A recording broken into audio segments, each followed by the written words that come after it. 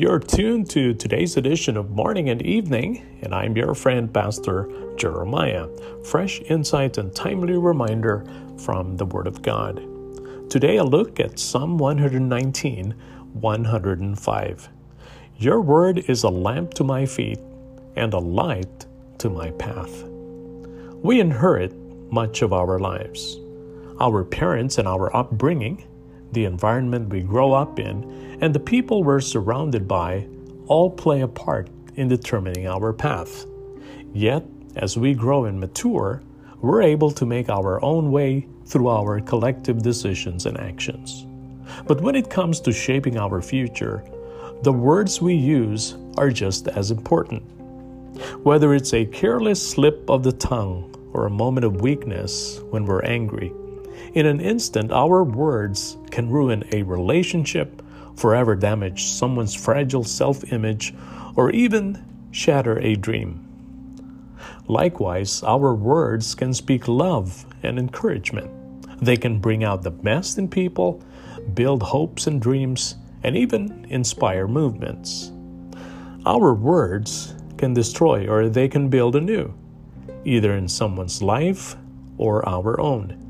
But as powerful as they are, there's one thing we cannot do with our words. We cannot use them to speak anything into existence.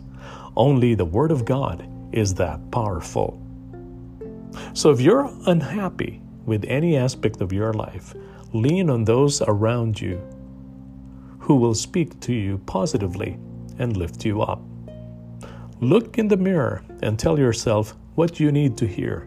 But most importantly, look to the Word of God and what it means for your life. There is no problem or pain that the Bible does not address. God's words are perfect, unchanging, and more powerful than we can comprehend.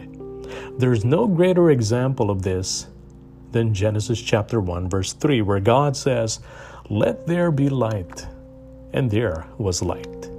He literally spoke the universe into existence, and with the same power and authority, He speaks directly to us through the Bible. And these words are not simply a story about God. It is the Word of God.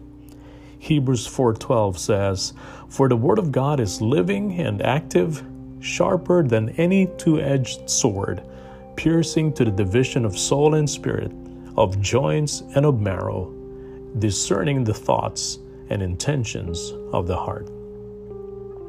When we are searching for the right words to motivate and inspire us down the path of life, the only words we should truly rely upon are those of God.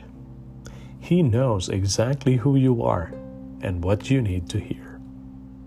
So, do you actively read your Bible? Do you know what God's trying to speak into your life today? And you've just heard another edition of Morning and Evening with your friend, Pastor Jeremiah. Thank you for joining me. Until next time, stay healthy, be well, and have a wonderful day with Jesus.